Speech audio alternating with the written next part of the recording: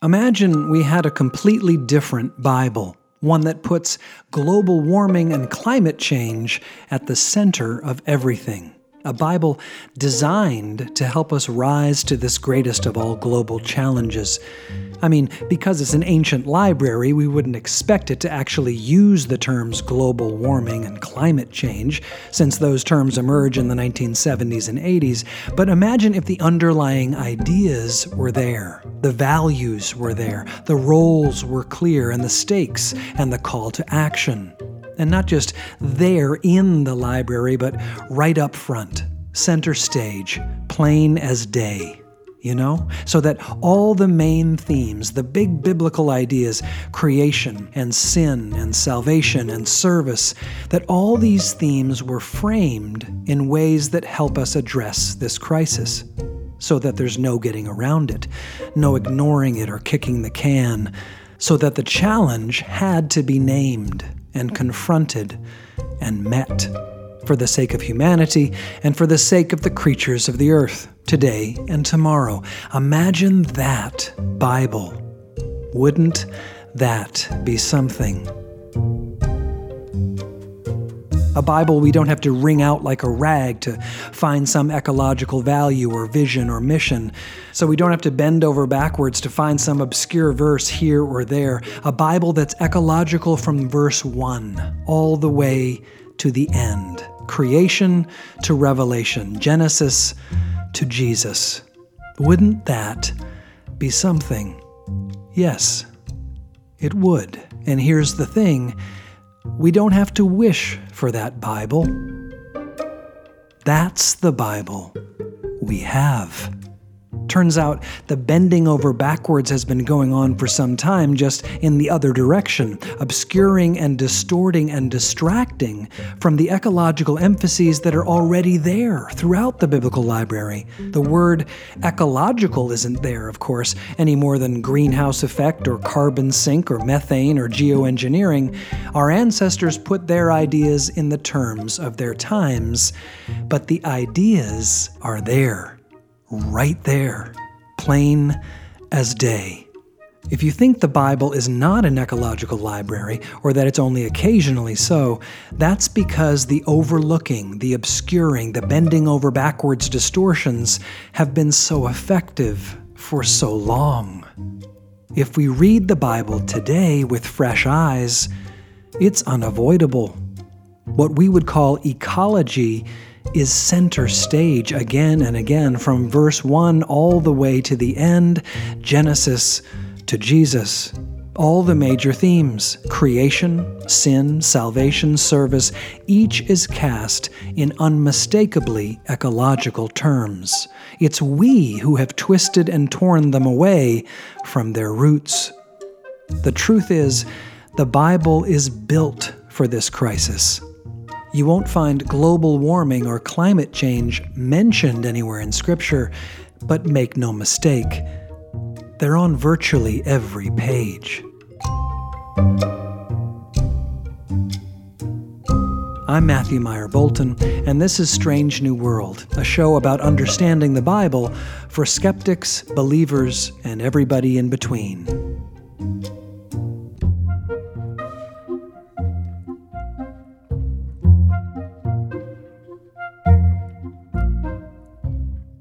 This is part 1 of our 2-part series on the Bible and climate change, and in this episode we'll start with Genesis, with creation, sin, and salvation. And in part 2, we'll end with Jesus, with salvation and service. But first, a story about what may be the bleakest landscape I've ever seen.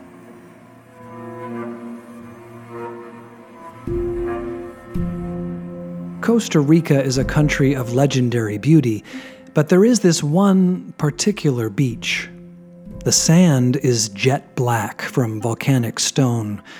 The ocean that day was calm and flat, which only added to the impression of a wide, featureless wasteland. The sky was slate gray. I was there that day to see the sea turtles, the cute little sea turtle babies, as they dug their way out of their nests buried beneath the sand and then down the slope of the beach to the open water. It turned out we had arrived a few days too early, and so we didn't see any turtles. What we did see was unnerving. First, there were these large birds, wood storks, white with black heads and long beaks, not up in the trees or out on the water, but just milling around on the black sand. I know beauty is in the eye of the beholder, but let's just say the aesthetic appeal of a wood stork is something of an acquired taste. And the clincher was the stray dogs skulking around. After a while, it dawned on me that the birds and the dogs were there for the same reason I was there, to see the cute little baby turtles. Only their idea wasn't to cheer them on. Some of the dogs had grown impatient and started to dig here and there, and every once in a while they'd find a nest. All along that black beach were little fragments of turtle egg shells tumbling along in the breeze.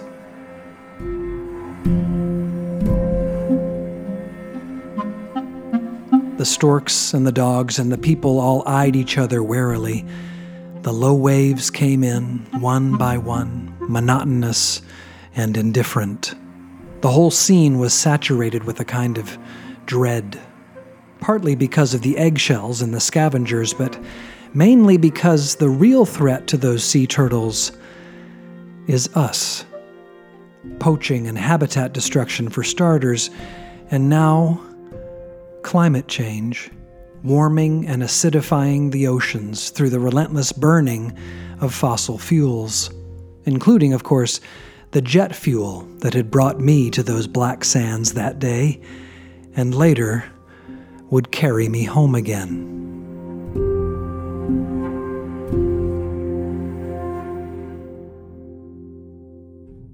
The Bible begins with two quite different creation stories. The first opens like this: "In the beginning, when God created the heavens and the earth." Now, the first point to make about this story is right there in that opening phrase, the heavens and the earth.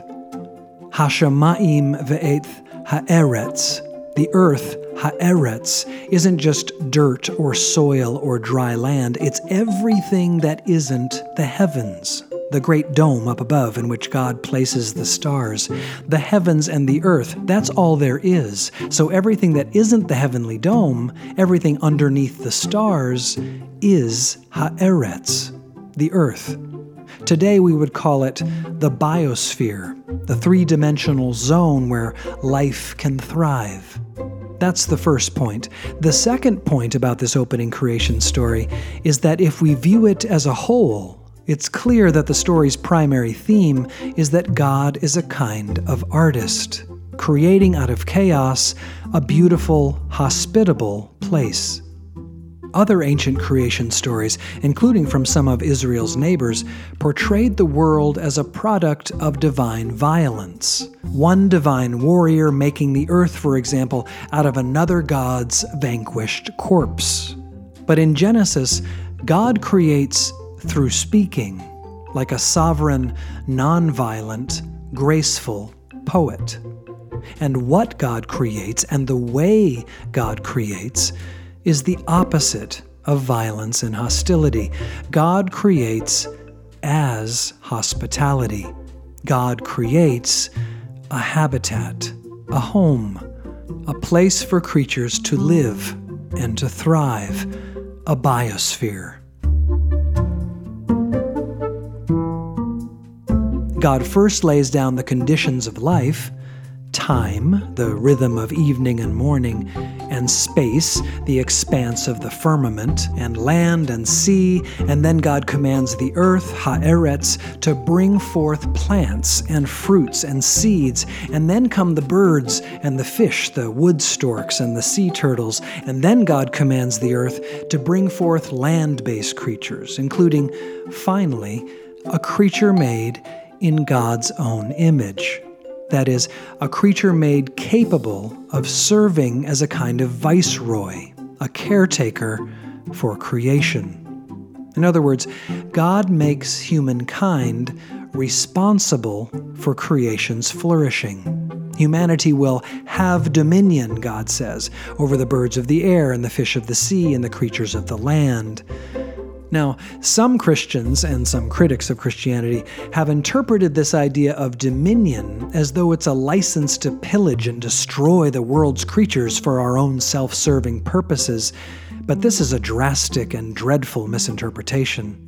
Remember, according to the story, humanity is created in the image of God, and God does not pillage or destroy. On the contrary, God is a gracious, creative host of the world's creatures, providing them with food, encouraging them to be fruitful and to multiply. A creature created in God's image, then, would likewise be gracious and creative and hospitable, providing and maintaining as best we can the conditions for life to thrive. This is the core of what it means to be human. Humanity is made and meant to serve as a shepherd for the world's creatures. And to anyone tempted to interpret dominion over fish and birds and beasts as a license to set up a factory farming operation, God immediately adds a proviso. In the very next verse, the one right after the line about dominion, God says that the plant world, with its seeds and fruit, is what humanity shall have for food. That's right. According to the first creation story in Genesis, God creates and instructs humankind to eat a plant-based diet. And once you take animal agriculture out of the equation, it becomes pretty clear what dominion means in this story. It means stewardship, not exploitation and extraction. It means responsibility and care, not enslavement and not extinction. But the larger point is that human beings are created to care for the earth, ha'eretz, to shepherd its creatures, to hospitably help them to thrive. And the second creation story in Genesis doubles down on this central idea. This time, humanity is cast as a gardener. The story begins not with a lush paradise, but with a muddy wasteland. It's just mud as far as the eye can see, nothing living, nothing growing, and the reason for this, the storyteller says, is twofold. First, God has not yet made it rain, and second, God has not yet made you.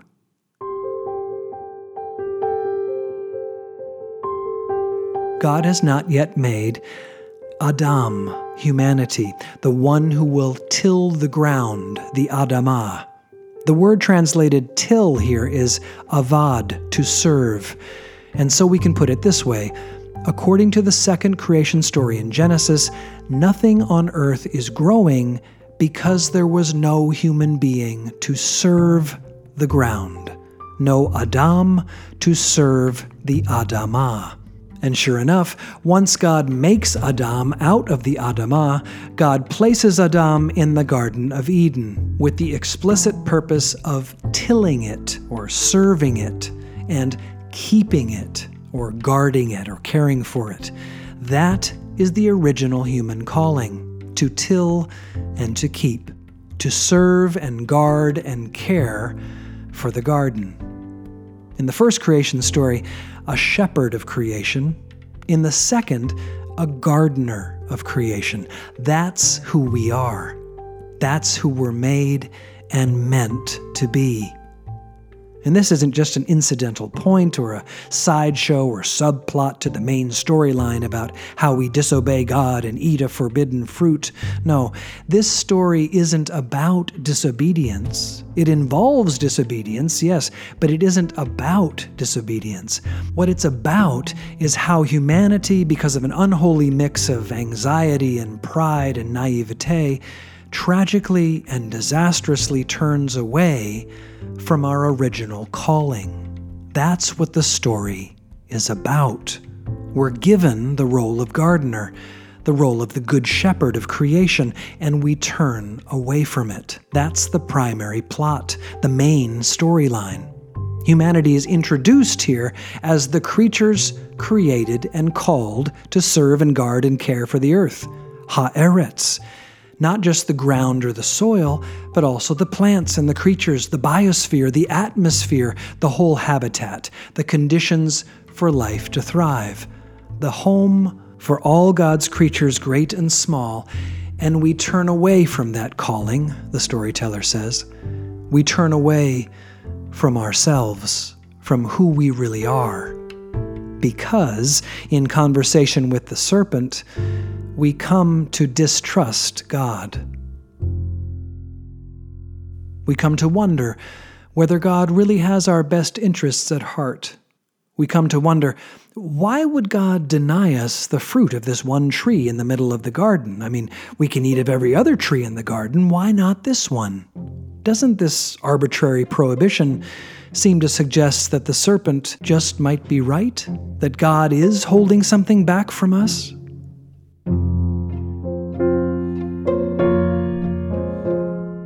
And if the serpent's right about that, perhaps he's also right that if we eat this fruit, we'll become like God. And then we could stand up for ourselves, We'd be sovereign, God's equal, not dependent and vulnerable like a guest, but independent and in control, like a host. Not a caretaker like a gardener or a shepherd, but a creator like a God. We'd be divine. We'd be safe.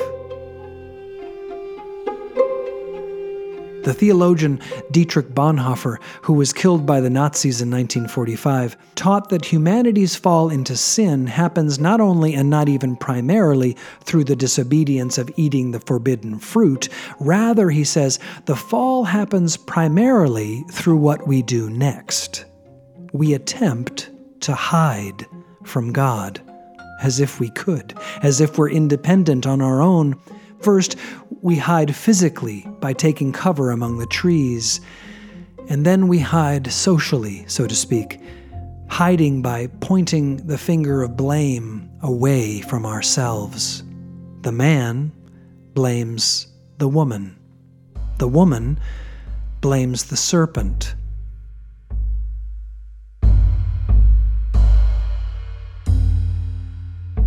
In a class I once took on the book of Genesis, the professor asked us what the consequences were for the transgression in the garden. We all said, God curses humanity and exiles them from Eden. And the professor smiled in that way that professors smile when they realize his or her students are about to learn something, because that's not what happens in the story. God curses the serpent, but not humanity.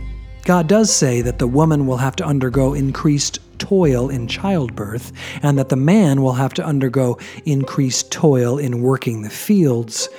But when it comes to a curse, God says, "Cursed is the ground because of you." Now, if you think the story is fundamentally about human disobedience, then this is a rather puzzling response from God. Why would the ground be cursed because Adam ate the forbidden fruit? It seems like a non sequitur. But if we see the story as a whole from up on the balcony, well, then of course the ground is cursed.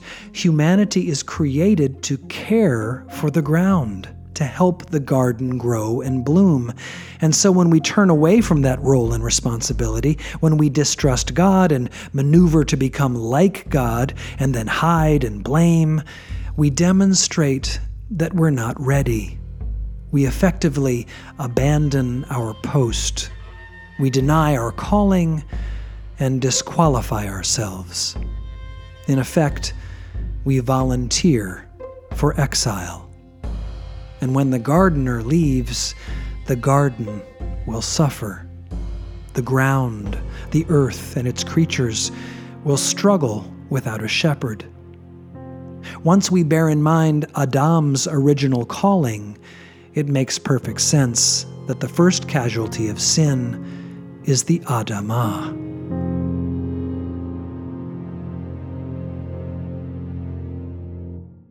And it makes perfect sense, too, that when violence takes over the earth and God decides to go back to square one, to restart creation, the new Adam, the new standard bearer of humanity, restores the original role, the human role, as caretaker for creation.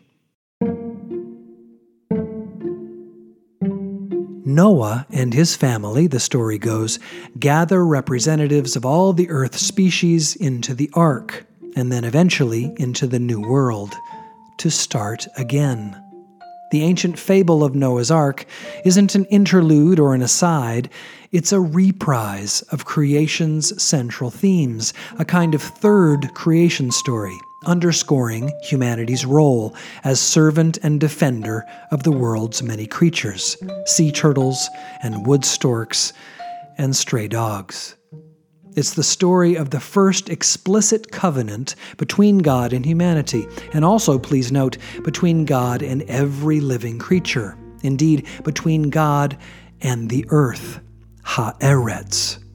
Likewise, a few chapters later, the story of Abraham and Sarah begins with God promising their descendants a land.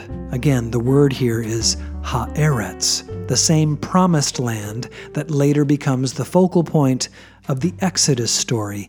Over and over, the theme is reprised.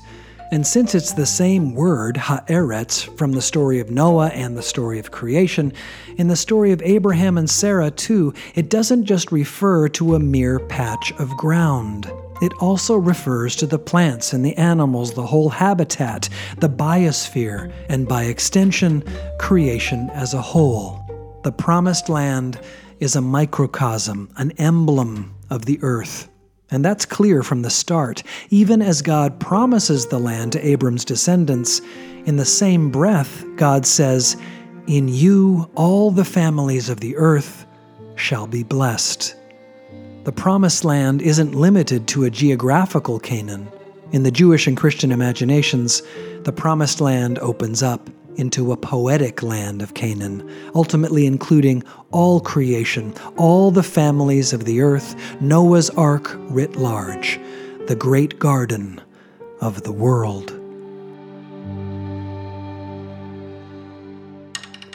And as any gardener knows, or any shepherd of a flock, the survival and flourishing of life requires particular sets of conditions. The surrounding biosphere, the atmosphere, must be conducive to life. And what do we call those atmospheric conditions? In a word, we call them climate. The earth is a home to many, and we are created and called to care for it. The house belongs to God, the artist who makes out of chaos a beautiful, hospitable place to live. And to set God's house on fire, to knowingly change the conditions of the biosphere, the conditions of the earth, Haaretz, in death-dealing ways, or to stand idly by as God's house burns, to abandon our charge by neglecting to rein in and reverse those changing conditions as best we can, that is the very picture of humanity's fall into sin, as the authors of Genesis describe it. It's a gardener deserting the garden, a shepherd deserting the flock. This is the paradigmatic sin, the epitome, the original sin from which all other sins derive. The gardener, the shepherd, deserting the garden and the flock.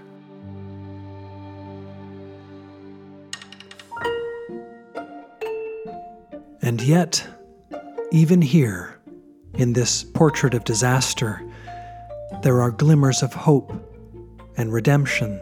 The story of the fall away from our true calling doubles as a blueprint for restoration and renewal.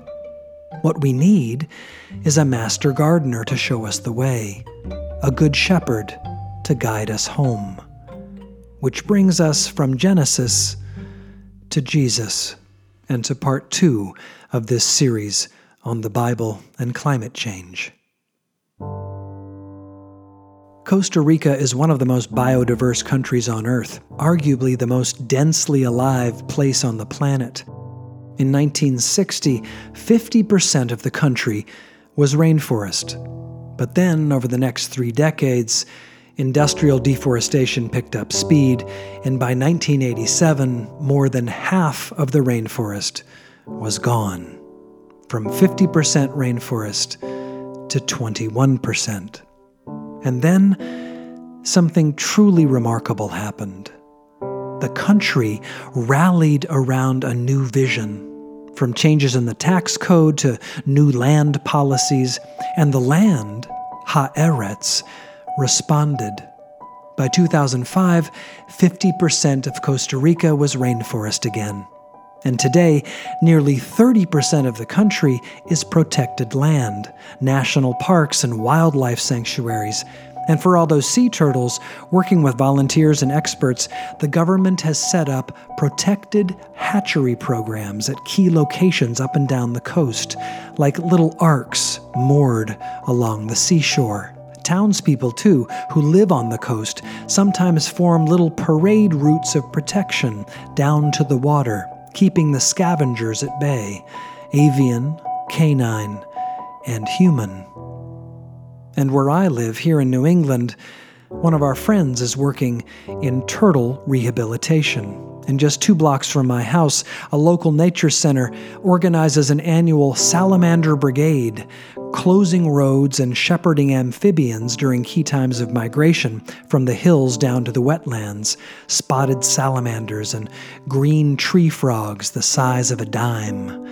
Whenever you see or do this kind of thing, you can sense it, deep down, just how humane it is, how human, to stand in what might look like a wasteland with gray skies and black sand, and proudly, tenderly shepherd a new little life all the way down to the open sea. To serve and guard and care for the garden, and the flock, and the conditions of the biosphere, the grand and beautiful and graceful hospitality that makes life possible.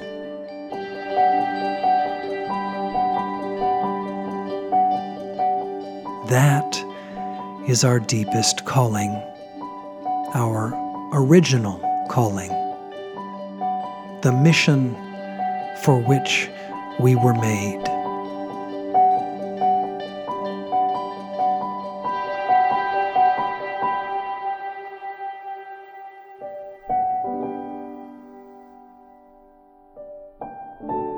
Strange New World is a SALT Project production written and produced by me, Matthew Meyer Bolton, with help from Elizabeth Meyer Bolton and Gretchen Summers. Music is by Pablo J. Garman and Blue Dot Sessions. If you like what you hear, spread the word and give us a review on Apple Podcasts or wherever you listen. It really does help people find us. And feel free to drop us a line at community@saltproject.org. We'd love to hear from you. Thanks for listening, and see you next time.